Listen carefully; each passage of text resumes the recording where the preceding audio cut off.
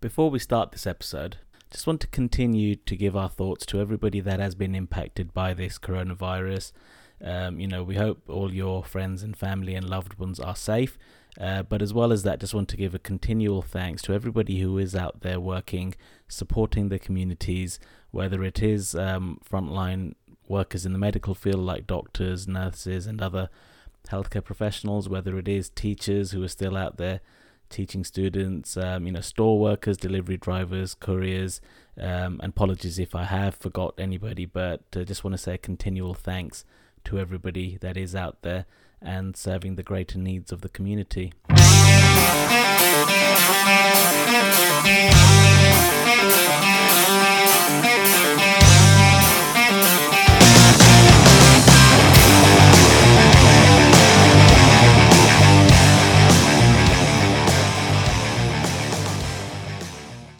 Ladies and gentlemen, boys and girls, and children of all ages, welcome to episode 14 of the Fumble Recovery Fantasy Football Podcast, where we'll continue to break down our consensus rookie rankings from picks 13 through to 36. So if you've had a chance to listen to episode 13, we gave a really detailed breakdown of our consensus first round picks in a Superflex Titan Premium rookie draft, and we'll continue to break those down now from 13 to 36.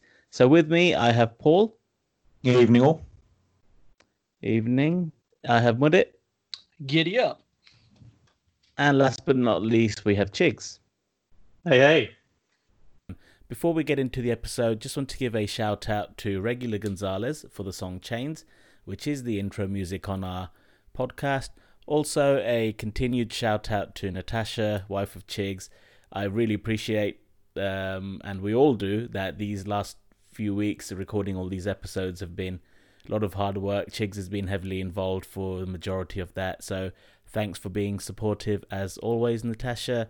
And finally to the NFL lads, who are a great community on Facebook, British guys who go to a lot of the games, or all the games I should say, in London.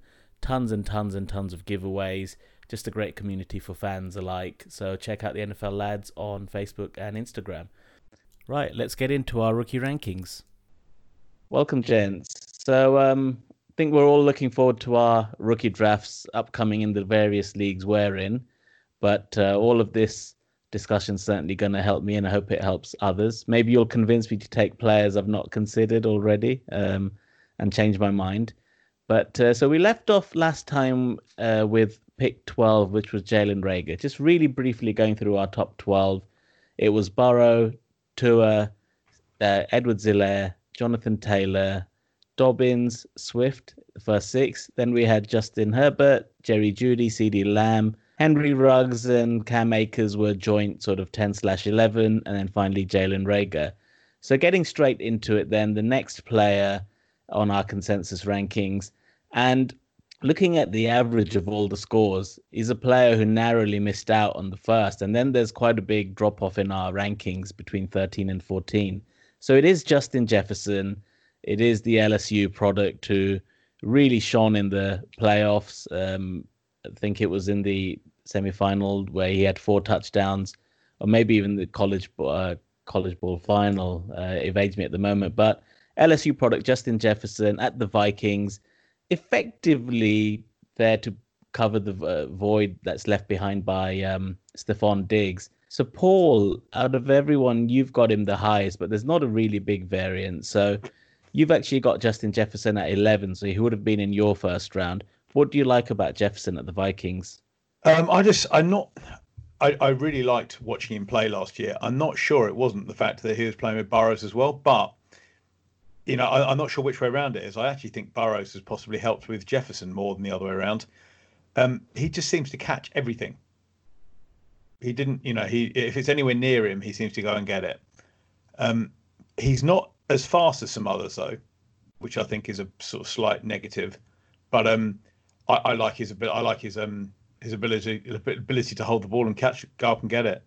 Yeah, definitely. He's an absolute competitor. You could see he's got that streak about him. And of course, it helped that they had arguably the best receiver in college football in Jamar Chase as well. So with the role he's going into the Vikings, he's arguably that ex-receiver. And with Thielen probably getting most of the number one corners, marking him could have a impact from year one. Muddy, any thoughts on Jefferson at the Vikings? I just love his landing spot. I think Vikings with that whole left from trading Diggs, I think he has a very high upside, and immediately he's going to be probably the starting receiver right off the bat. No, I mean he's a young stud who has a lot of room to grow there. Okay, Jiggs, any final thoughts on Jefferson? See, I'm actually the lowest on him, and I'm the opposite. I'm not sold on the landing spot. We've talked about the Vikings not being a very pass volume heavy team. So they're still going to rely on the ground through Dalvin Cook. Their number one guy is Adam Thielen. So I think for me, in year one, he probably contribute, filling that void of Diggs, but Thielen's still going to get his targets. I don't think they can support two wide receiver one, wide receiver twos. Maybe longer term, when Thielen gets sort of phased out and he sort of becomes the guy. But as you said, at LSU, he was primarily the slot receiver. Obviously, you had Jamar Chase as the number one, and Adam Thielen does his best work out as well. So if he's going to be playing as the X, has he got the sort of skill set to sort of make that work? So he could be good, but I don't think he's going to be contributor in year one. So for me, I'll be taking other players who I think have more upside at that position, at the top of the second. Okay. No, it's interesting. And, Vikings did use one of their first round picks on Jefferson. So clearly, I think somebody that they liked. I like Jefferson. I had him just outside my first round at pick 13. But as I said, is in that region now where a lot of these can swing before the rookie drafts happen or when ours happen in about 3 to 4 weeks' time. So then next up, it's sort of a joint 14th/15th. I'll go with the first one because he was drafted high. It's Denzel Mims at the New York Jets. Again, another team that used the first round pick on drafting the receiver. So here again, Mudit, you're slightly the highest, but we've all got him with a high of 14 and a low of 16. So I think we all like the landing spot there. What was it that you liked most about Mims at the Jets, Mo? I think the landing spot. I mean, I think the only competition he has right now is Breshad Perriman right there, and I think the landing spot again. I think the landing spot gives him probably more upside again. As for a player, I wasn't very keen on him during the season, but the Senior Bowl and his combine just checked all the boxes, and I'm always a little weary when it comes to grading someone just purely on the combine or one game. But I just love the landing spot again. I mean, it just you have an opportunity to be the guy, and Mims is in that position at the moment. I mean, I guess Jefferson there again. I do understand he's behind Thielen, but as Chiggs mentioned, once he gets phased out, he has a chance there. And same as Higgins, but I mean, I love the upside. I wasn't very sold on him as a player throughout the season, but with the upside and what he showed in the Senior Bowl and the combine, I mean, I think you have to kind of draft him around this range. Yeah, he's a player who really earned himself that first round grade and pick in the end, based on, as you say, the Senior Bowl and the combine. He really stood out amongst some of his competitors there. I mean, I've got him one spot lower than you at 15. I think it's just the opportunity there, even though none of us, I don't think, are fans of the coaching staff at the Jets. I think Sam Darnold is a very good quarterback, a young quarterback. My personal opinion is that their best receiver at the moment will be Jamison Crowder, and he was fantasy relevant last season, particularly in PPR. He's not going to get you many touchdowns, but in PPR, I like Jamison Crowder. But again, they were really missing that once Robbie Anderson left to join your Panthers. So as like the landing spot, like the talent, like the QB, just not a fan of the coaching staff, which would quite easily change. Someone actually made a valid point though, right? Is that Gaze could be gone pretty soon if they suck. So that'll be a bonus for Mims. And if they start winning and doing well, and Gage somehow manages to turn it around, then that's also going to be a positive for him. So I think, yeah, his star's pointing up purely for the fact that Gage will either be doing well or he'll be gone in the near future. Yeah, I agree. I can't see Gase being there too long, but as you say, could turn it around. This is arguably the most vulnerable the Patriots have been in a long, long time. So who knows what can happen in that division. So then at 15 or 14/15, next up is T. Higgins. Chigs and Paul both ranked him very highly at 13.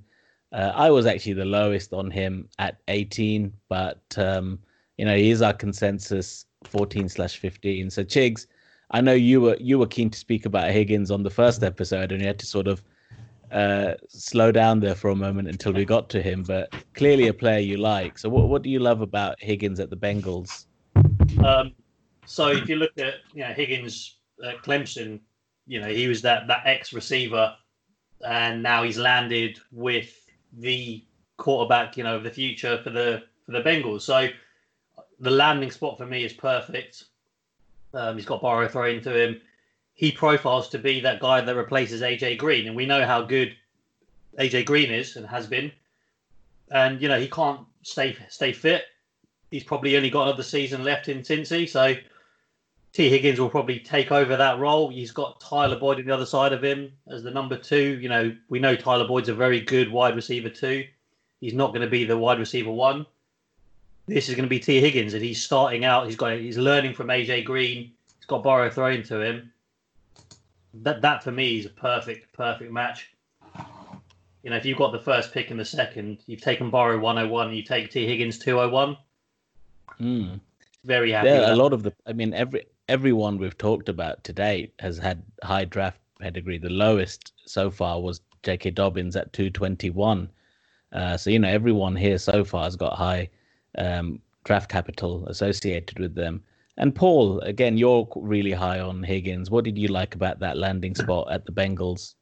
To be honest, I think Shig said it. He's got a good new quarterback. But fundamentally, Shig's covered it. In all honesty, I'm just going to be making stuff up to sound good. But he's a big guy as well. Yeah, he's big. He's pretty fast. I think he would be my favourite wide receiver, really, if he comes in the right spot, I think.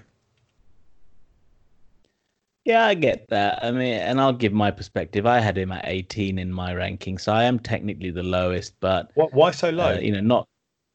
My worry was that I don't see him contributing much in year one. And I know he's got the learning tree there. Is it not many better players you can ask for than AJ Green, but they do have a lot of well-known players in that offense already, and I just thought it might find it harder to stamp his DNA into that offense, especially in year one. I completely get your points from year 2 onwards. He should, but it's not always easy for receivers to even make it in the second season. So I had a slight concern, but not big. As I said, he's a top 18 pick. I must for me. confess, when I'm I'm saying my rankings, I'm not basing any of it on year one, really. I always think, I think running backs perform well in year one, wide receivers really in year 2, and quarterbacks 2 or 3. And that's a bit broad, but broadly, most of the time, I'm looking at a wide receiver for the second year. If you're looking at T. Higgins as well, for his pedigree, right? I think he was the leading touchdown scorer for Clemson. He's beaten DeAndre Hopkins' mark and stuff like that. So, and Sammy Watkins. So, some pretty elite company in terms of college receivers. And obviously, we've seen what especially DeAndre Hopkins has done in the NFL. You generally talk about a third-year breakout for wide receivers. It takes them a little bit of time to learn the route tree and build that rapport with the quarterback.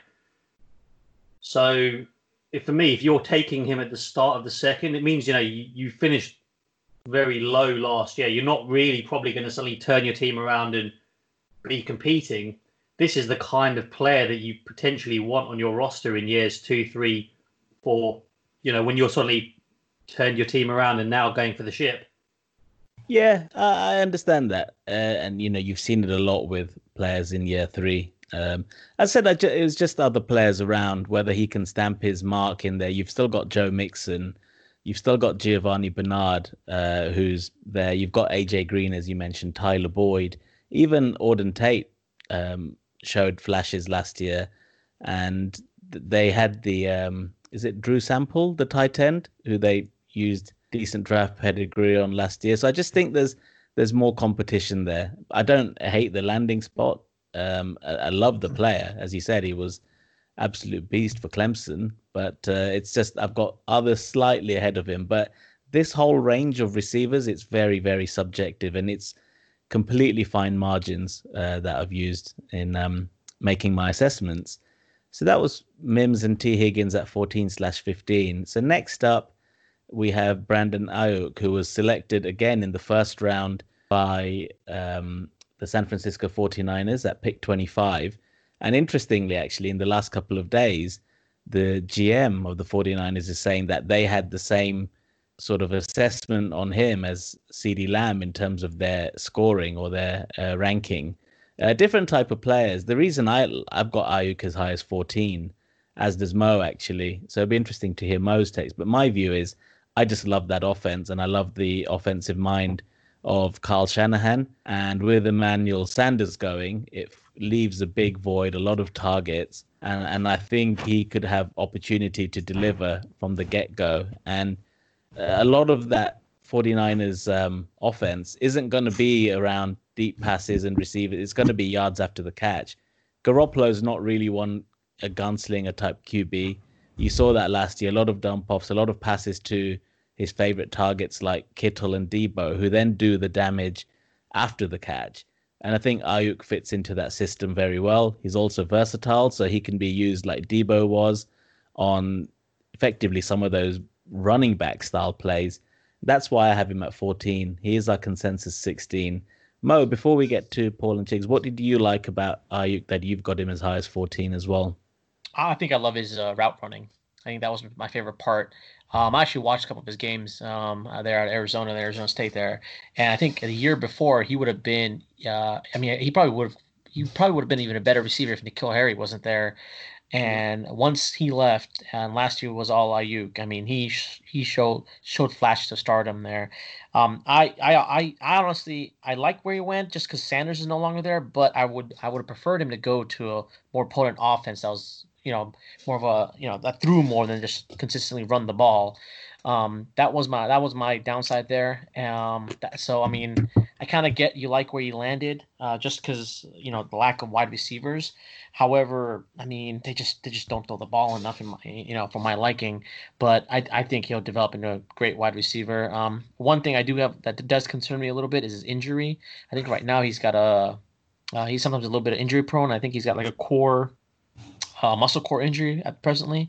So that part kind of worries me a little bit. But as for skill wise, oh man, I love his route running ability and stuff. Now I would say he's probably a top 3 route runner in this draft class. I'd agree with that. The other player who we'll talk about much later, who I like for route running, is Van Jefferson at the Rams. Actually, another polished route runner there. But so Chiggs and Paul, you're both fairly low, but not extremely at sort of 18, 19. Start with you, Chiggs. What was it you didn't like about Ayuk compared to some of the guys you've got just above? It's not a thing I don't like about Ayuk. I think you touched upon it. For me, I said to a few of you guys already that I'm sort of classing this sort of tier of wide receivers as pretty much interchangeable. So I would be taking the next guy on the list. I've got him in the first round because I'm looking to get that running back upside because I'm seeing these wide receivers as, you're splitting hairs really. I like Ayuk, as Mo says, great route runner. I just not a massive fan of that offense where he's landed. Yeah, Kyle Shanahan's a genius, but they don't throw the ball enough for my liking for him to be putting up big numbers. Kittle's still going to be the main guy there. Debo's obviously, going to get his share. So is there going to be enough volume for him to be relevant? That's my concern. Fair enough. And Paul, what are your views? Because you had him even lower than Chiggs, but only by one spot. Yeah, Sorry, I don't. It really is the landing spot. It's if he was in other places, I'd have him higher. But he's in a run first offense. Shanahan's always is going to be going that way. They've lost Emmanuel Sanders, but he didn't actually get that many as many targets as I think you probably feel he did. They still, he's going to be very much third after Debo and Kittle. So I don't see him being a good spot for him. I would like to take him, but not where he's going. I would like him if I could get him at 19, I'd be very happy. Mm. But I don't want him 15, if you know what I mean.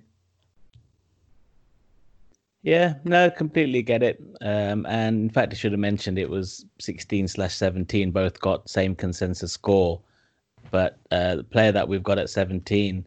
16/17 is Keyshawn Vaughn, drafted by the Bucs. Much bigger range here, actually. So Chiggs is the highest on him. As you said, you've actually got him at pick 12 in the first round. And Mo is the lowest, all the way down at 20. So we'll start with you, Chiggs. What made you love that landing spot that you have him in your first round? And before you answer, I just want to say, just bearing in mind that he was drafted in the third round as well, which is the lowest of all the players so far. Yeah, and so I think, look, Keyshawn Vaughn's not the best running back in the class by a long way.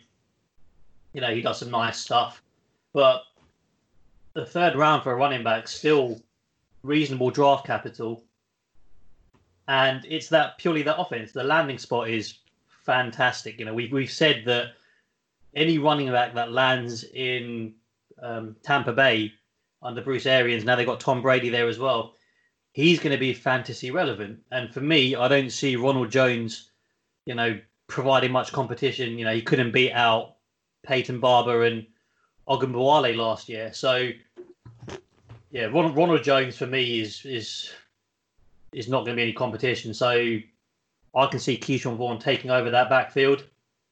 And in that offense, for me, there's a big tier drop off after, So as I said, the wide receivers in this sort of second round, they're largely interchangeable. If I've got a pick at 201 or a pick at 208, 209, I'm largely indifferent with the guys I'm going to get. I'll just take the best wide receiver available on the board. However, after Vaughn, I think there's a real drop off in the quality of running back that would be relevant. So for me, that's why I've got him in the first. I want the upside.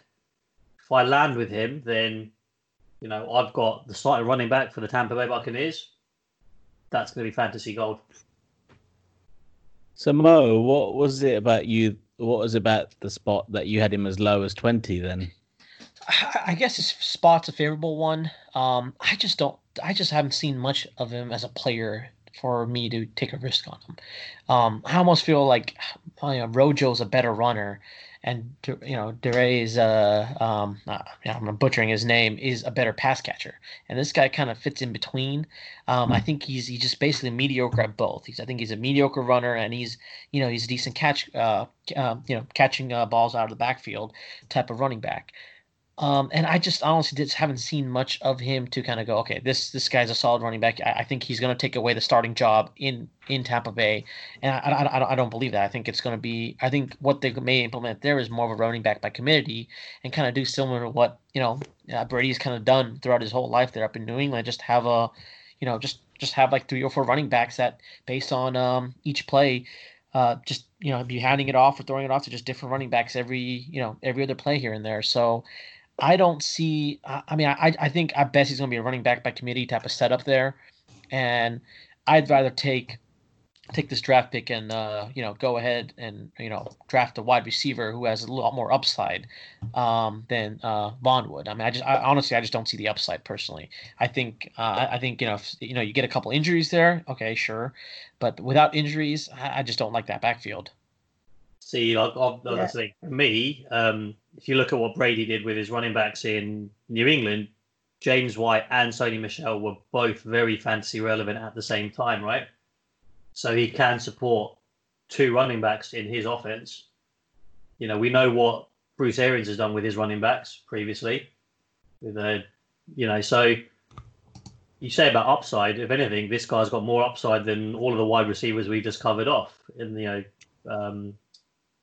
But here's my thing though. Do you think he could be that Sony Michel or be White? Like I think Michel's a better runner, and I also think White's a better pass catcher. Yeah, but then they wouldn't have spent a third-round pick on him, right? If they didn't see something in they didn't like. That's what I was shocked by. I thought he was going to be like late 5th rounder or something. And I mean, I barely even saw any tape on him, and I was surprised they drafted him that early.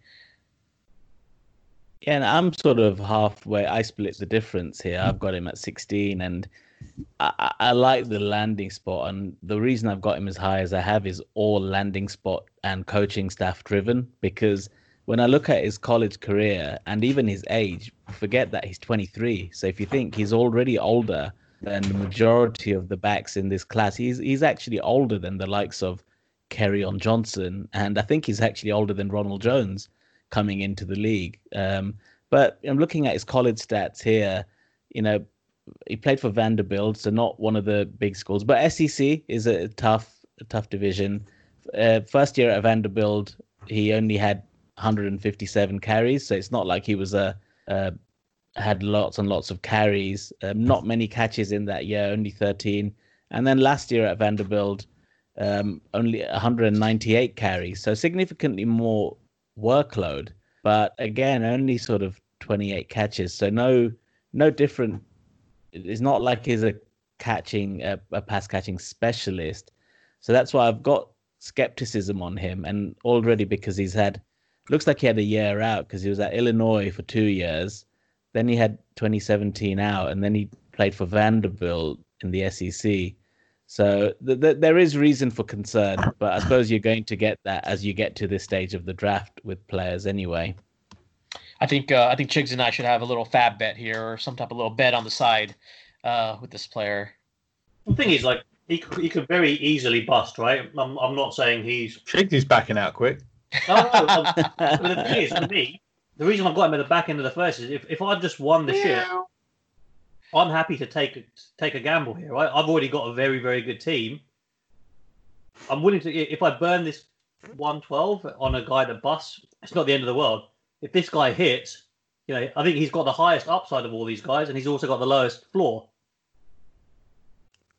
So, what am I drafting for? Do I want like a secure player that might develop into a good? All these guys you said about the wide receivers at the top of the second. There's question marks about all of them. We've said a lot of them probably won't even be fantasy relevant in years sort of 1 and maybe even year 2. This guy's a plug and play guy that potentially could be the lead running back. You get 2-3 good years out of him, win another couple of ships. Happy days, right? No, that's true. You never know with these guys, with these running backs. I think you're right about his location, though. I mean, I just wish he was a better running back. I mean, you put one of these top tier running backs in that system. I think they'll probably be one of the first or second running backs off the board. Absolutely. But okay, it's good discussion on. Sorry, go on, Chicks. If Swift had landed in Tampa Bay, I think we'd all be saying, him and CEH. It's a toss up, Oh yeah. Him to be first running back to be drafted, but that's the slight knock, right? Vaughn's talent level's not as good as the others, but the landing spot, we've all said, you have the running back there. I want to draft the upside. Yeah, and it's said Rojo's not exactly shown that he can't be beat out as well.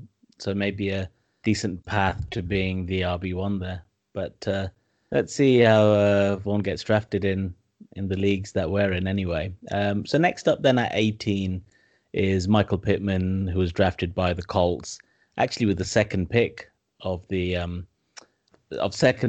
second round, I should say. So they targeted Pittman before they even traded up to get Jonathan Taylor, which I think is quite key in the discussion. I mean, we've all got him very similarly ranked anywhere between 15 and 17.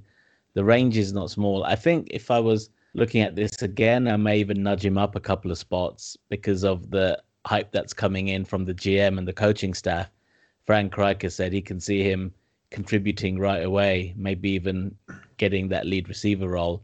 what I liked about Pittman was he had a good, really good college career. Seems like a smart player. I think he got the highest Wonderlic score of any receiver in the class as well.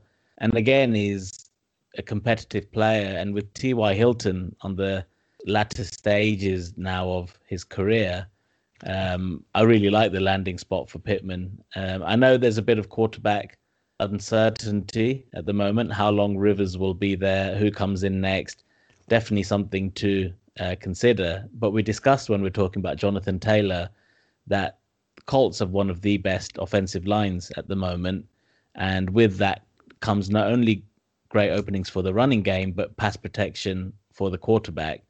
So whether Rivers is there for 1 year, 2 years, whether they get somebody in next year, I don't know what that QB situation is going to be like. But if they can keep a strong O-line, then they should give whoever the QB is time. And I love that for Pittman. But, I said I've got him at 17. Paul, you've got him the highest. What did you like about Pittman at the Colts? I like the landing spot. I mean, I like him. Again, he's big, tough, and fast. But I like the landing spot. I like the fact he's playing alongside Ty, and with Rivers passing. So he's going to have a couple of years. I know originally they said, you'd expect him to be a couple of years to come in, but I think he will be someone I'd like to draft this year. For far from a guaranteed production this year, but I think he's got a decent chance of making some reasonable production this year with the system he's in. Mo, thoughts on Pittman with the Colts? I love him. I think I agree with you guys with everything you've said there. And yeah, highest Wonderlic score. I mean, doesn't say much, but I've actually, he was probably one of my sleepers.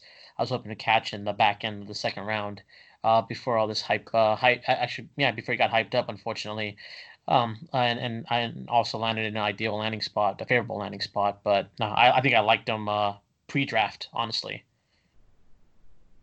Well, 18th would be the pick 206, which is a pick I own. So if you want to trade up, Mo, then show me the money.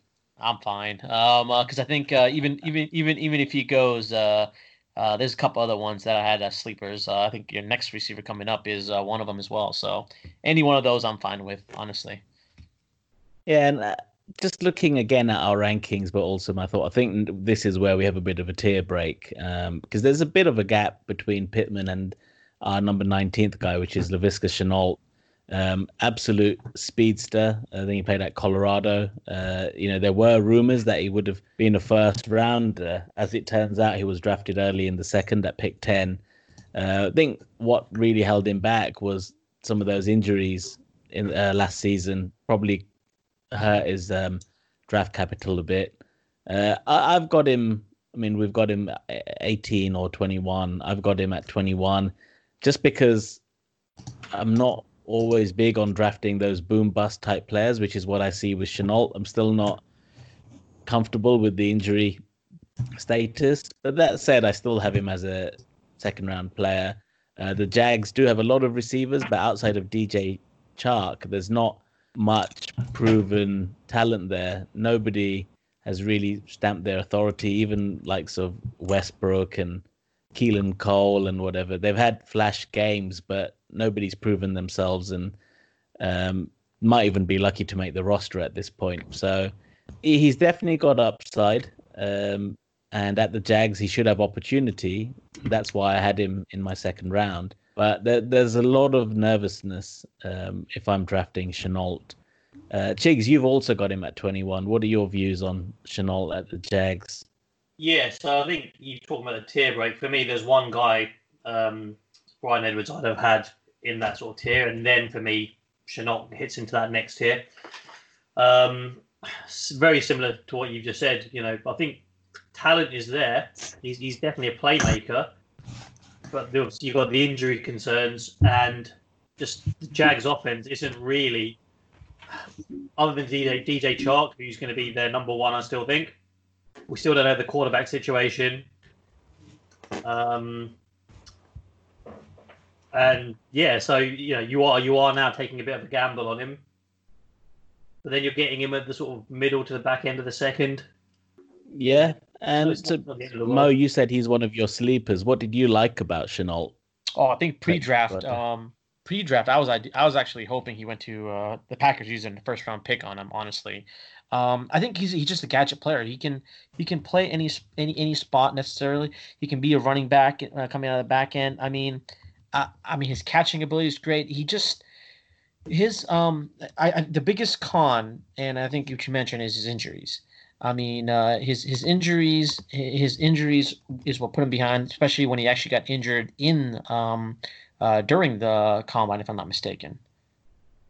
But is that correct? Did he get injured during the combine when he was about to run his 40 or after his first 40 attempt? That sounds like it could have happened.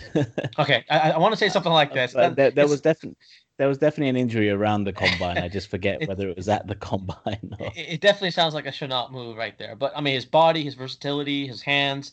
I mean, he's an explosive player generally. I think his major negative would be his injury, and I think his route running polish, which is something that you can easily. That's something you can actually. It's a teachable thing. But as per having the frame and having all the traits, physical attributes to be an elite wide receiver, he has them. And I think Minshew mania, maybe. I mean, he's let's throw that ball and let's spread it around here to Shenault and Chark there. Maybe throw in some Oliver action at the tight end. So just the players you own in fantasy, then, basically. Oh, of course. They're the only ones that do well, if I'm not mistaken. If you want, you can take Keelan Cole as well off my hands. What was that? Who'd you have? I'll give you Keelan Cole for a second rounder. You can lock up that backfield. Okay, so next up, then narrowly after Shenault at our consensus 20 is Bryan Edwards, another receiver drafted by the Raiders who clearly had a need at receiver. They drafted him in the middle of the third round, so considering taking 2 receivers in the top 3 rounds, considerable equity out there. Again, we couldn't really split the difference, high of 19, low of 21. Paul, what did you like about Edwards at the Raiders that you've got him ranked in your back end of the second? I actually like him more than I've ranked him. I mean, if you want to have a fat bet on this, I'll need some odds. But I reckon in the first 6 games, he will score more points than Ruggs. Ooh, I will take that bet, sir. But I will be wanting some odds on that. Ooh. All right. Nothing's too strong. Something like 2 to 1. 3 to 1 would be nice. Maybe 1.5 to 1. Go on then. I'll do that. All right. We got a deal here. You want to double up on that, Mo? So you take him. You going on my side, right? I'm going to take Paul's side. Ooh, really? Yeah. Okay. All right. Yeah. I'll take it. 50 against 75. Sure. Let's do it. Done. Nice. Wait, are we talking real money or are we talking fab value? Whichever way. We'll use fab in the TBC league. You're American. You can't bet. That's true. All right, fab it is. Done. I'm gonna write it in the books. Mo's Ledger. Oh dear, what's our podcast going to become? We're going to be making fab bets every episode now. I hope so. Right. So Bryan Edwards, again, I like the landing spot. I've got him as high as 19. Really like the landing spot. Think he's a completely different type of receiver. Very good slot type receiver. So should pair off well with Henry Ruggs. And then they've still got Terrell Williams there as well, right? So 3 pretty decent receivers. Josh Jacobs in the backfield. I think Edwards will get opportunity, which is the main thing, because outside of that there's a few. I mean, they've got Darren Waller, who is actually a very, very productive tight end, and I don't see that changing for this season. I know he's got his own competition, but if anything, I think he'll get opportunity. There are a few other receivers there. There's also Hunter Renfrow actually, but I do think Edwards is I liked him pre-draft. They took another wide receiver in the draft as well, didn't they? If they did, it would have been a fairly late one. Yes, I think you're right. QB. There's actually a QB that's turned wide receiver, if I'm not mistaken. Right. It was it's Lynn Bowden Jr. He's a running back, but you can play at wide receiver as well, right? So was he a running back, QB, and a wide receiver? I think it's like a combination or something. Yeah. It's the ultimate gadget player. What's the guy? Taysom Hill, your heart out. Okay, so that was Brian Edwards. Next up, then at our consensus 21 was Zach Moss, who was drafted at the Bills. And in fact, just earlier today, we saw news that Frank Gore has left to join the Jets, so stayed in division. But Chigs, you've actually got him the highest, I believe, at 19, but not much in it, anywhere between 19 and 21. What do you like about Zach Moss at the Bills? And I'm going to just add, considering that they still have Devin Singletary there as well. Yeah, I don't. It's a scarcity of running backs, as I say. You know, Zach Moss is not going to set the world alight. He's a solid runner. You know, I like the Bills' offense. I know Josh Allen's going to steal some touchdowns from them anyway. I can see it being a sort of split backfield between him and Singletary, but we saw the success Singletary had last year. I'm just kind of gambling on upside again. You know, if Moss can produce like that, he ends up winning that backfield. It could be quite productive, but now we really are taking sort of dart throws at any of these guys, and I'm just purely drafting for upside. Yeah, it's a position where injuries can occur, and Singletary isn't built like Saquon, so who knows? But I really, really like Devin Singletary. I think he's a great player to have in Dynasty. And again, another player who was drafted young. He's only, 21 now, I think? I'm actually jamming into a trade. I've got him now. I was going to say, you must really love him because you got the 104 from him. Well, it turned out to be the 104, but at the time, Paul was in the playoffs, so I had to assume it would be a late one. But even then. Paul's team was always a rebuild, but my team's always rebuild. Here's a question though: like, where would Devin Singletary fall in this draft class? Do you think? 102, right? Otherwise, I've been ripped off. In his starting position, I mean, I think he'd be a top 10. You think Devin Singletary would break into that top 10? I think so, because I think I would put him above like some of these other wide running backs here, just because he has a starting gig in Buffalo. I mean, I can put him above. I'd have him over DeAndre. Yeah. Ooh, I'd have him above Swift, that's for sure. But Swift was 9th in my rankings. I'd say he's around Dobbins for me, just under Taylor, but around Dobbins. So around that. Even considering it's super flex, I really like Singletary, so he'd probably be around the. You might be able to get him 104 to 105. He doesn't have that level of talent for me to be anywhere near Dobbins or Swift. I'd be looking at him as an early to mid second round guy personally, but that's why I wouldn't be paying the price for him. But yeah, if we hadn't already had a bet, we could have had a bet on Singletary against who's the Bucks? Vaughn. Oh, easy. Singletary is going to beat Vaughn. I'm happy if you guys want to take that bet. I'll give you 2-1 on that. I'll take that. Go on. All right, year one, 2-1. So 50 to 100. 2-1. 50 to 100. Singletary, yeah. Wait, year who's one. It with me or Mo? I'll do 50 with each of you guys. 2-1. All right, cool. All right, done. Also, just concerning injuries and all, this is based off stats per game, like points per game, basically. Got to average it out just in case they get injured. Yeah, fair enough. Yeah, fine. Cool. We have another bet. Right, so that was Zach Moss at 21.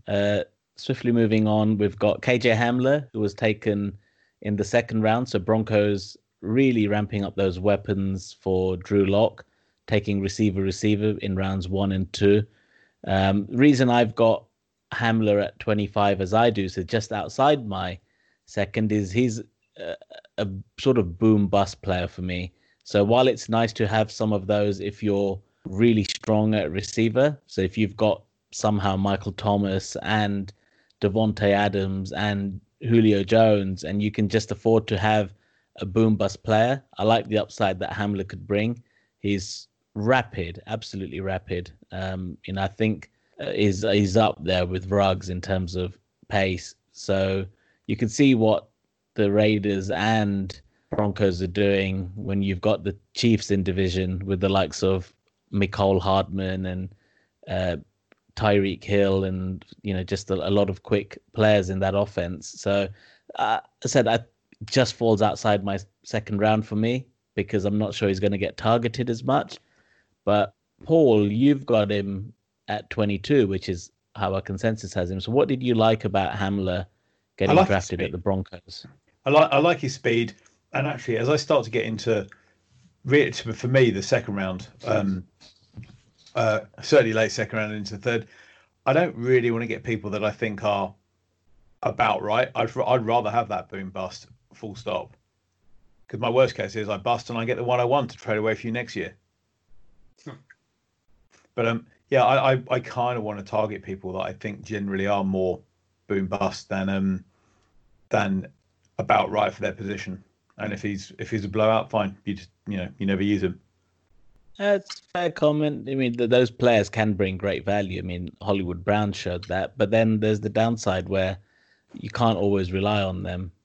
Mo, thoughts on Hamler at the Broncos? You have him ranked just as high as Paul at 22.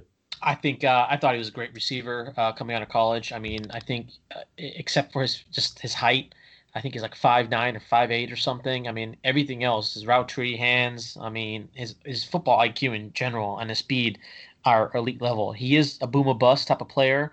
I agree with that. I think what's probably going to happen is he's probably going to start off returning punts, if anything, there with the Broncos. The thing I didn't like about him is where he landed. But I think pre-draft, he was one of my sleepers as well, which I think I saw him fall, being drafted somewhere in the late second or so, right around where he's at.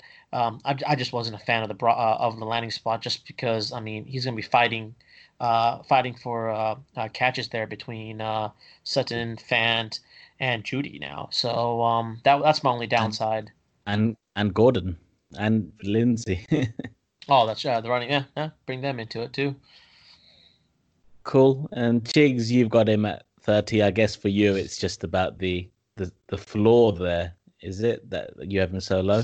Just the upside, to be honest. I think I'd rather be taking the quarterbacks in the super flex at the end of round 2. Some of the other running backs, maybe some of the tight ends. I just think I don't ever see KJ Hamler profiling as anything more than probably a weak boom or bust wide receiver 3 on a season. I think his upside isn't there, so I wouldn't be wasting a pick on him. For me, he might give you that odd week where he sets you over the top, but if I land on Jalen Hurts or Jordan Love here, then I'll rather be an interesting dilemma. Yeah. Cool. So then rounding off the last couple of picks in round 2, we got Cole Kmet at the Bears at the pick 23. Reason I've got him there is because the Bears, considering they didn't have a first rounder, did invest high draft capital. He was their first pick at the 211. Also, this is a tight end premium. So I thought that, he could have opportunity. Even with the system, Matt Nagy, with his history at the Eagles, I think they do like to target the tight ends. So I've gone for the upside. He's our consensus 23, and he's my 23. Mo, you weren't as high on him. You have him all the way down at 31. What are your thoughts on Kmet at the Bears? I think it's a landing spot. I think we all knew this was a weak tight end class. That adds to just to drop in, tight end rankings. But also the Bears have 10 tight ends on their roster. They got Jimmy Graham, which I understand he's aging. There might be a little bit. There is upside to Kmet, but man, I just don't like where he's landed, and I honestly just wasn't a fan of this year's tight end class, honestly. But if you're gonna take a flyer, he's probably one of the better tight ends to take one on. I mean, Jimmy Graham is aging, so he shouldn't be there long. And I mean, he could be the number 1 tight end here in a couple, next year or the year after. So I mean, you do have a little bit of an upside to him.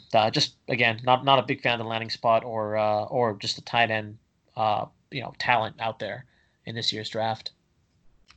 Yeah, I understand that. As I said, for me, it was about the fact that Trey Burton's now gone, and it's a tight end premium league, so he could pay dividends even with 4 or 5 catches in a game sometimes. Okay, we're going to have to go fairly rapid fire on the rest. So, rounding off round 2, Jalen Hurts at R24. He will be there as the clear backup to Carson Wentz. Chigs, what are your thoughts on Hurts at the Eagles? So I like Jalen Hurts. For me, it's the landing spot behind Carson Wentz. We know that Wentz can't stay healthy. So Hurts has got. This is why I've got Hurts above Jordan Love. Is that I think he's got a clearer path to taking over that job. And he showed some good stuff in college. With Alabama, and then when he transferred over to Oklahoma, he's got some weaknesses in his game, but as a competitor, as a guy, I really like Jalen Hurts. Do I think he's a top tier talent? No, but I just think opportunity wise, in a super flex league, this is the kind of guy I want to be taking for the upside. Yeah, Paul has him lowest at 33. Paul has just had to step away, but I would have asked him on his views on that. But I agree. I think with Carson Wentz injury history, could be a opportunity there. Okay, so we'll quick fire through round 3. Devin Duvernay, who landed with the Ravens at 25. I have him highest at 22, and the reason I like that is because I just think he's an excellent slot receiver. There may be a bit of Texas bias with my love for the Longhorns, but when Colin Johnson went down, he really showed up and had very, very productive last year, even though the Longhorns lost, effectively their O-line. Sam Ehlinger was always under pressure there, but Duvernay had a great season. I like the landing spot with the Ravens because Lamar does tend to throw down the middle of the park, and having seen what he does with Andrews, I think Duvernay could get opportunity from year one, which is why I have him in my second round personally. Chigs, you weren't as high on Duvernay. Yeah, it's just purely comments around that. The lack of volume in that passing game. It's still going to be a run-heavy offense. Mark Ingram, J.K. Dobbins, Lamar Jackson. And they still got Hollywood Brown. They still got Mose Boy. Myers Boykin. So, I just don't think there's enough volume there to support him. But, as you say, he could be Mark Andrews as well, obviously. But, as you say, good slot receiver. Obviously, I like the player. I just wasn't a fan of the landing spot. Sure. Okay. So next up, we have Jordan Love, arguably the surprise of the first round. The Packers not only drafted him with their first, but they traded up to get him in the first. Mo, you're really high on Love. You're the only one. Sorry? If you're Aaron Rodgers, you're fuming, right? Oh, absolutely. There was a stat where the last offensive skill position player they took in the first round was before Jordan Love was Aaron Rodgers. So they've never given him an elite weapon to throw to. And then they go and trade. There was some really good replacement. There were some really good second round and third round receivers, but you're right. I mean, I don't know if you saw this stat, but Aaron Rodgers in his career has only ever thrown one touchdown to a first round player, which was last year to Mercedes Lewis. One. Can you believe? I mean, what a stat. So poor Aaron Rodgers, he must have been fuming. And it's not even like they went receiver in the rest of the draft. Some questionable decisions there. I think they got one of the lowest draft grades.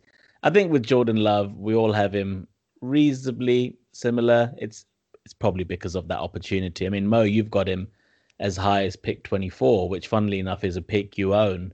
So if Jordan Love falls to you, you taking him at the end of the second? There's a possibility. I think there's a possibility, depending on who else is there at that point, at that spot. I mean, super flex league. I know I'm gonna be holding him for a while, but he's the heir to that offense there and to Aaron Rodgers, which again, I think minimum you're holding him for 2 years, which is what I like to see in a QB. I mean, most of these QBs that succeed to that elite level, they've usually had a year or two to sit behind a more established quarterback, and I mean, he's behind one of the best. The thing is, I think people have to be very careful with sort of saying, he's going to take over from Aaron Rodgers, and they're expecting him to be the next Aaron Rodgers. So the guy's obviously got the arm talent, but there's, obviously say he's learning from probably one of the best of all time. It doesn't necessarily mean he's going to become that guy. Oh no, I totally understand that. It's just like but imagine if Love fell to any of these. Let's say, let's see, where did Herbert go? Chargers. If Chargers had drafted him, I personally believe I would rank as pure talent wise and upside. I would rank Love above Herbert as a QB. It's just aware where Herbert's going to get a chance to start and all that. I think clear number 1 and 2 is Tua and Burrow, but I almost felt, especially after that combine, that Love was probably the third best QB coming out of that setup. At least I would say he's top 4, which I thought he should have been. First round is just where he ended up going. So in fact, Paul's just rejoined us, and I was going to ask Paul, because Paul, you've got Jordan Love when we did these rankings as low as 32, but you have said offline that if you would redo them, you'd probably have him higher. So what are your thoughts on Love at the Packers? It's that slightly funny thing where I still pretty much stand by my rankings of him. I think when you start getting out here, you're not expecting any production from him year one. You don't actually know when you're going to get production, but I think he's a good talent, and I think he's in a great place to learn. I think he will be really good in real football, and consequently, I think it will feed onto fantasy. It's just whether I can actually warrant spending enough of a pick to end up with him on my team to leave him for long enough and keep this bench spot. If it's in a league with a taxi squad, then I'd be really keen to have him as one of my taxi players. That's a good point. Taxi squad could make a big difference for draft capital that you invest in the rookie draft. It's funny. I was going to give my 2 cents on. In and out. Sorry, go on. Oh, actually, before you do that, what is a taxi squad? So taxi squad is where you can put players in the first year of their rookie contract in a taxi squad that you can't use them for game weeks unless you transfer them in and out. But it's basically an additional few bench spots, but dedicated just to first and second year rookie players. So it's almost like a. Sometimes third as well. Yeah. Normally, once you've started playing them, you can't. Yeah. They stay there, and you can't play them until you promote them to the pro. It's almost like a practice squad in the NFL. You can't just dip them in for 1 week, type of thing. They're either on your squad or they're not. Gotcha. The cool thing about it is you have a lot of these guys that you draft in the sort of 4th and 5th round where you think the upside's there, but they're probably not going to get any opportunity for the first few years. You don't want to waste roster spots. So, like when we're coming to this year's rookie class, these are probably the guys you're going to start clearing out and then picking up new rookies. So the taxi squad just allows you to just hold on to them to see if they do develop, basically. And then if they do, you can promote them into your team and then add their active roster. Oh, and actually, this is exactly what I meant with my previous. I can't remember who was on my previous comment where I kind of want that boom or bust. When you get into your 3rd, 4th, 5th round picks in fantasy, if they don't come on really quickly, it's quite hard to hang on to them. So you don't have enough of a roster to be able to hang on to loads of maybes. And I think that's a tricky point, a tricky part of it. Whereas a taxi squad really helps that. But that's why, no one's going to take Love in any 1 year league, right? No, and not even very, very unlikely. Not even as a backup, not even a handcuff. You just won't. But if you've got Rodgers, then you want him in a dynasty league. I was going to add my 2 cents, is that I'm not confident that Matt LaFleur is good at developing quarterbacks. I don't think he's shown any pedigree that he can. I know he had a great first season with the Packers, but when he was the Titans OC, it was a bit of a stinker. That offense was dull and boring, and he couldn't get anything out of Mariota. And before he was at the Titans, you say that about the Packers, but people were saying that was Aaron Rodgers' worst season as a quarterback, right? So they obviously had a good winning record as an all-round offense, but as you say, for a quarterback perspective, that was Aaron Rodgers' worst year. Yeah. Well, yeah, they'd really invested in the defense, built that up, and of course, lent more heavily on the run game. But I've not seen that. Whereas if it was McCarthy, I'd have more confidence that he can develop Jordan Love. So if he landed at, say, the Cowboys, and we didn't think Dak was going to be there longer term, it's just that I look at LaFleur's track record. That Titans offense was dull when he was their OC. And when he was the Rams offensive coordinator, let's be honest, it was mainly the McVay system that they were relying on. So I'm not giving LaFleur much credit for when he was the 1 year with the Rams either. So that was one of my concerns and why I have him slightly lower at 29.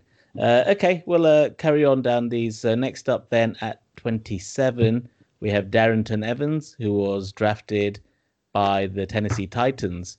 Very intriguing player because it could be the heir apparent to Derrick Henry, but the build is nowhere near the same. So it's one of the questions I'd have. He almost seems like the replacement for Dion Lewis, who is now gone, I think, to the Giants. But reason I like Evans at the Titans is I think there's opportunity there for him. And Paul, in fact, you've got him really high as 25. So what did you like about Evans at the Titans? He's super fast, right? Yeah, was he a 4.4, I believe? Yeah, and you're saying behind that offensive line, you think he can have immediate success then? Yeah, I do. I think he's really good value if you can get him here. Actually, he's a good running back. He's fast. They've got a good O-line. And he's far enough down. He's kind of effectively cheap enough at this point. I would be taking him. Who else? Who's a comparable? Well, I'd say the player who's actually joint 27th with him so we can talk about both, Anthony McFarland. McFarland has created a much bigger gap in terms of rankings.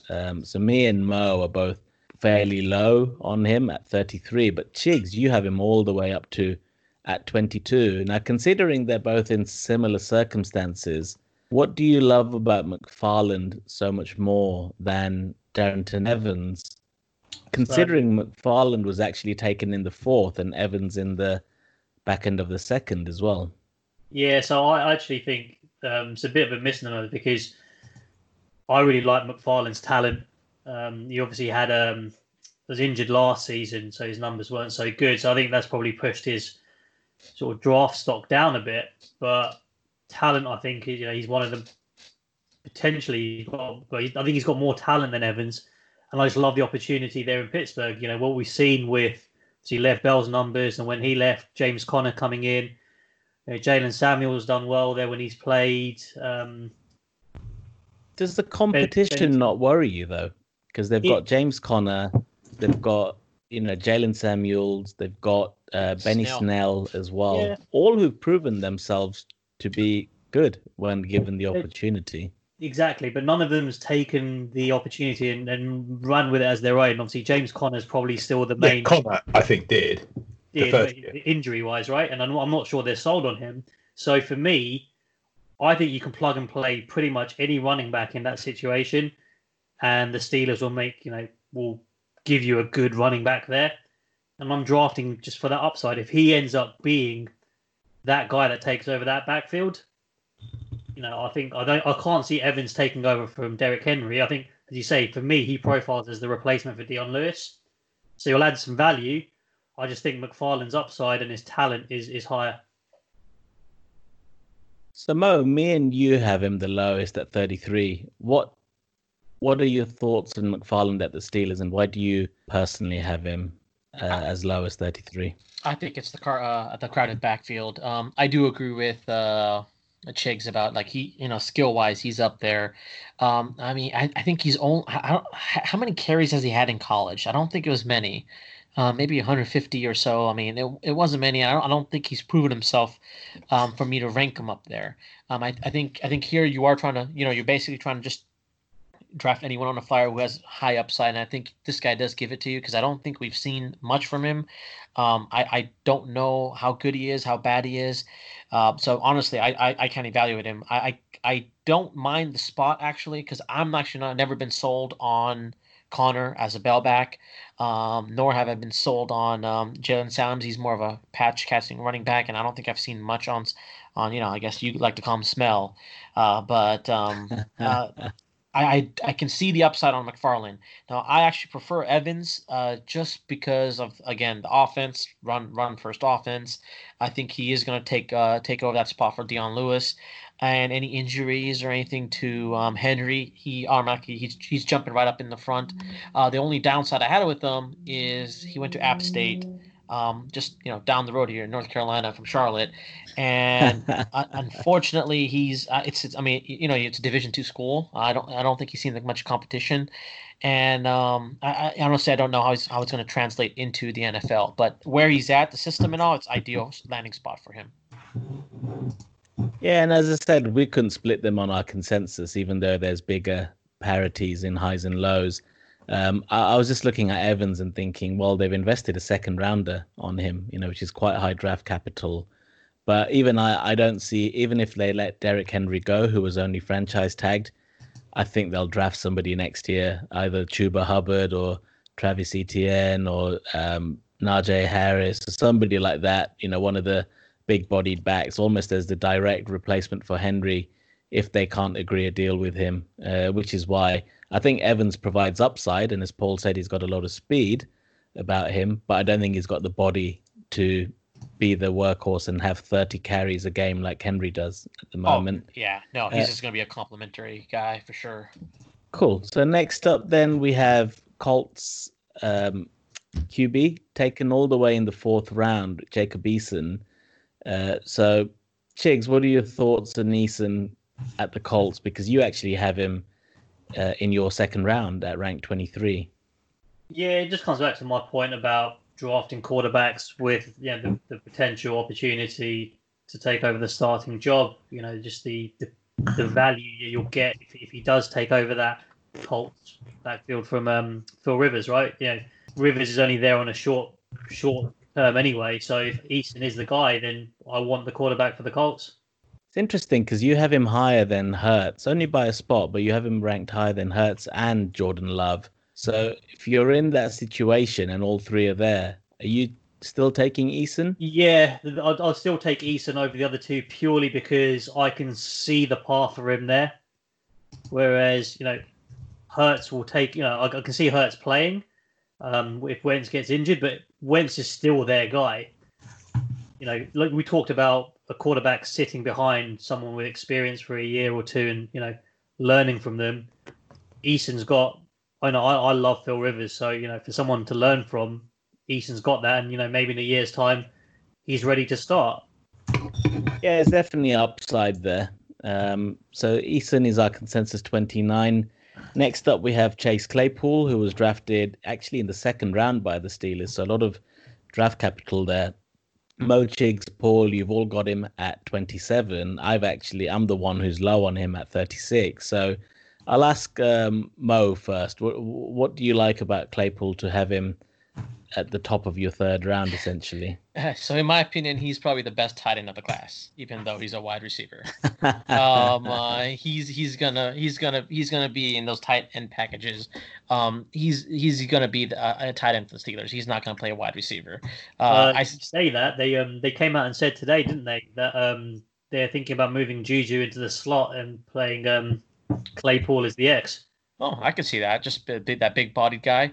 He's gonna have to lose a little weight though. I personally thought Steelers would go the other way and turn him into a tight end. But if they said that, if Claypool's gonna play the X, well, there's more upside there on Claypool, or where we even have him at the moment. Yeah, I suppose I'll explain why I've got him at 36. It's even though there's a high draft capital, 2nd round pick, there's a lot of competition there, and as you say, he's not definitely a receiver, not definitely a tight end.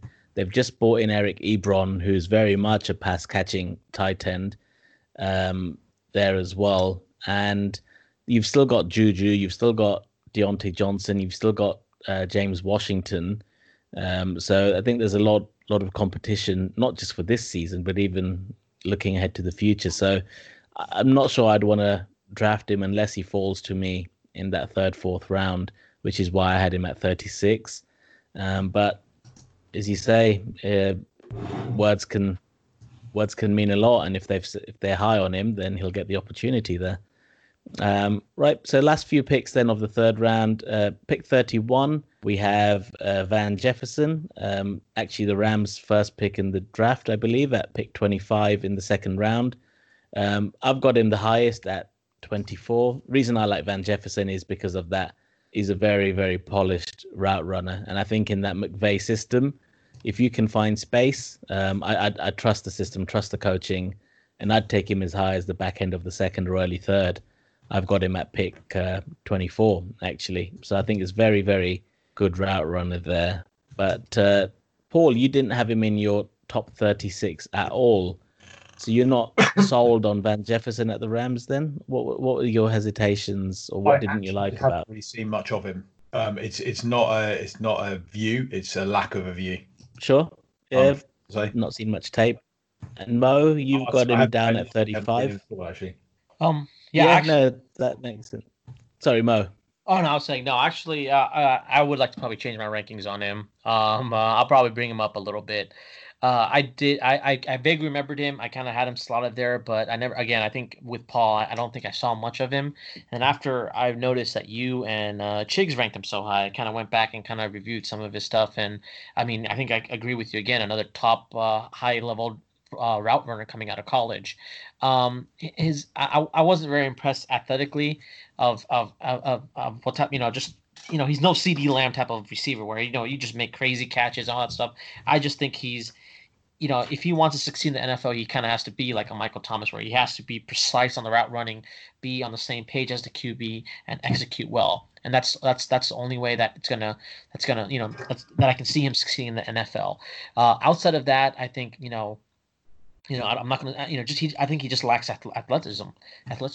So that's my negativity on his part. But after going, honestly, when I originally ranked him, I knew of his ability, but I kind of went back and watched some more tape after you guys ranked him so high.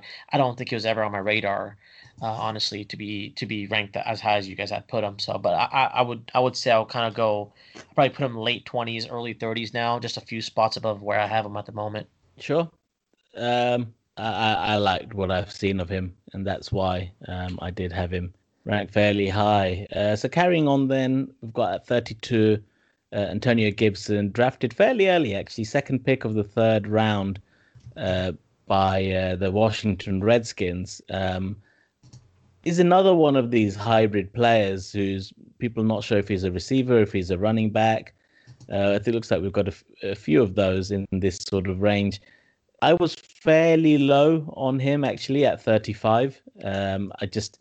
He's not had much of a college career. He only had 77 plays from scrimmage across the 2 years he played for Memphis, and 44 catches and 33 carries. So there's just not much to see of him. I think they've taken him for the upside he must possess. He's a fairly big guy at 228 pounds as well, 6 foot as well. So just not sure what we're going to get there. So I wouldn't feel comfortable taking him anywhere else but back end of the third or early fourth. Nobody was particularly high on him. I mean, I had him a Mo bit and high, right? Chig. Well, you had him as high as 24, actually. So what did you like about Gibson at the Redskins that you'd take him in your second round? Again, I like it. I like his speed. I probably was a little bit over anxious with him, but I'd actually just, one of those things I should probably keep quiet. But I read of him as being a bit of a potential sleeper, so it sold me on him a little bit without actually seeing a tremendous amount. I've seen a little bits of him since. I didn't watch him during the year, but I just think he's got quite a lot of upside. But Paul, I probably have to get high. Paul, just saying, I do own the 24th pick there. Well, we may be able to trade that. I hear you like Singletary. All right. Now we're talking.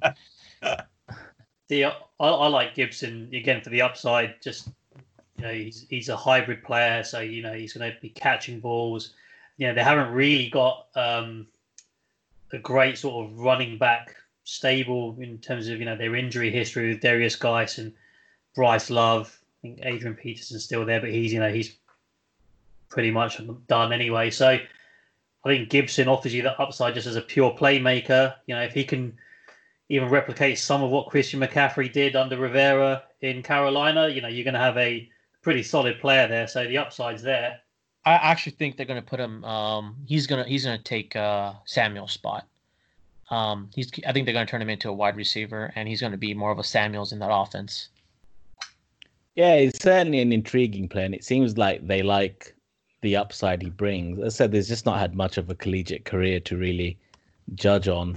But I mean, if we think he's a big back / receiver, we'll wait till you get to the next guy. So at our 33, we have AJ Dillon, drafted in the second round by the Packers. So again, no receiving help for Aaron Rodgers. But this guy is nearly 250. I think he came in at 6 foot 247. Boston College, he played, so not maybe the best defenses, but he put up yards. First year as a freshman, he had 300 carries for nearly 1,600 yards. Second season as a sophomore, again 227, so he must have had a bit of injury, but 1,100 yards. And last year, nearly 320 carries for nearly 1,700 yards. So I think it just goes to this could be the end for Jamal Williams. I mean, I'm a Jamal Williams owner, and I think he needs to find another home. I'm not sure how much opportunity he's going to get here. But Mo, as a owner of Aaron Jones, does this draft pick worry you as to how the Packers might utilize their backs?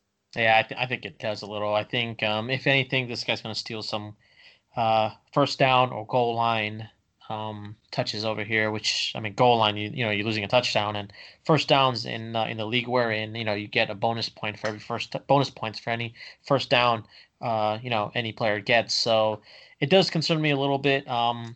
Hopefully, they won't use him too much. Hopefully, they're still going to stick with what works, and that's Aaron Jones.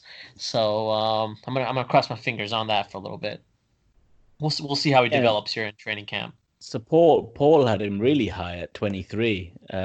What was the thinking there? Is it all based on the opportunity, Paul, or is there other factors? To be honest, it's much the same as Gibson. I think he really is. I think he's a similar player to. I think he's a similar player to Connor, probably. He's really stocky. He's not particularly big. He's, as in height-wise, but he's really big, but he's still fast. I think he's got good opportunities where he's landed. I agree. I think if nothing else, then to be that touchdown hawk on the goal line, I'd be worried if I was a Aaron Jones owner there, and I am in other leagues. So definitely hold that. It's not just towards Umo in the league that we're in. But could you see him playing more of a fullback role there, possibly? I don't think so. Okay. Personally, it looks like they're leaning towards the run anyway. They really dialed it down for Rodgers last year, so I think he'll get opportunities. And if there is an injury to Aaron Jones, he seems like next man up rather than Jamal Williams or whoever else they have there at the moment. Dexter, they drafted him last year. Didn't use him at all this year. Yep. So next up then at pick 34 consensus rankings, it's Eno Benjamin, who's drafted by the Cardinals. He was taken all the way in the 7th round. I was surprised he fell so low. But Mo, you have him at 30. What do you like about Benjamin at the Cardinals? Honestly, I just like the handcuff. I mean, I think everyone knows that Drake is going to be the number one running back there. Honestly, at this late, I'm just looking for handcuff players, and I think he's in an ideal handcuff situation there. Yeah, that's a fair comment, and it's the same actually. Coming up to 39 is LaMichael Pirine, drafted by the Jets. So I'm the highest on him at 32. I think they are still going to try and be a run-first offense. And if anything happened to Lev Bell, then I thought there could be a ton of opportunity. This might change slightly as they've drafted Frank Gore. Yeah. Not drafted, but picked up Gore today. So if I was to do my rankings today, it'd probably fall towards the back end of the third rather than the middle as I have here. But I still think he'll get opportunity there ultimately. And that's why worth grabbing at the end of the third, or if he falls in the fourth, somebody I'd be looking to target. And then finally, rounding off our a third round, we have Adam Troutman, drafted by the Saints. Mo, you were really high on him at 29. So what do you like about Troutman at the Saints? I think it's just the essentially just has more of an opportunity there. Again, just looking at flyers here, I didn't really. I mean, you have Cook, who's pretty much he's going to be out here soon. I'm trying to think of any other tight ends that they have on their roster, and I couldn't think of any offhand. And that's where I think Troutman came in. I think coming into this draft, I always thought. Again, it's a weak class, but I always thought Kmet and Troutman is what I heard is two tight ends that are probably up there in the rankings. And honestly, I just kind of went with that. Okay, these are the two guys you want to kind of keep an eye on. And I was surprised that the Saints got him, and I'm not even sure where they drafted him. Third round, I think.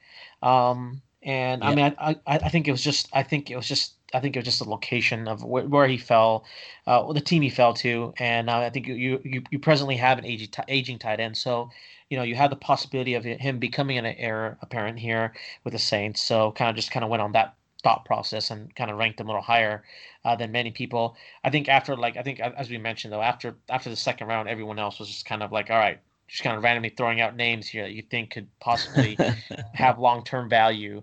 And I think he kind of falls in that category.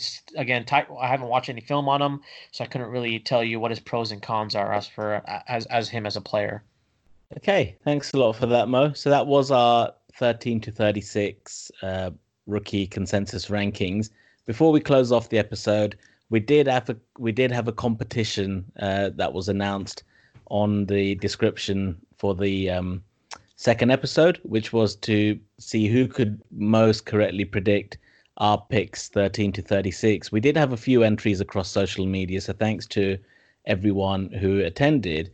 But I think it's quite nice and fitting that the winner actually was Brian Buckingham, who got 6 of the 18 correct. I know it's very hard to get the exact landing spot, but Buck's been twice been a guest on our podcast, and a Bronco fan like myself. So congrats to Buck, and there'll be a prize coming your way soon. What did he? Which picks did he call right? So the picks Buck got right. He got 13 to 16 all right, actually, which was Justin Jefferson, Mims, Higgins, and Ayuk. He got Jalen Hurts right as our consensus 24. And he got Jacob Eason at 29 as well. So there were many narrow misses. And in fact, another previous guest who's been on twice, Byron, had 4, but there were a few where he was just one out. So good effort by Buck and Byron, trying to read our mind. Maybe they've learned a lot about us from being on the show a couple of times. But I almost think there's some inside dealing there with the two Bronco fans, personally. Insider information here. No such thing.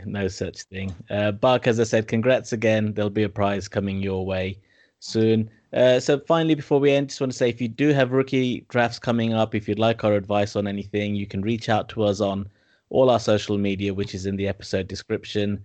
You got the email, Facebook, Instagram, and Twitter. So if you're unsure on who to pick, feel free to reach out and we'll get back to you as soon as possible. But thanks, guys, for joining. So it's goodbye from me, Chigs. See you, folks. Mo. Giddy up. And Paul. Keep safe, all.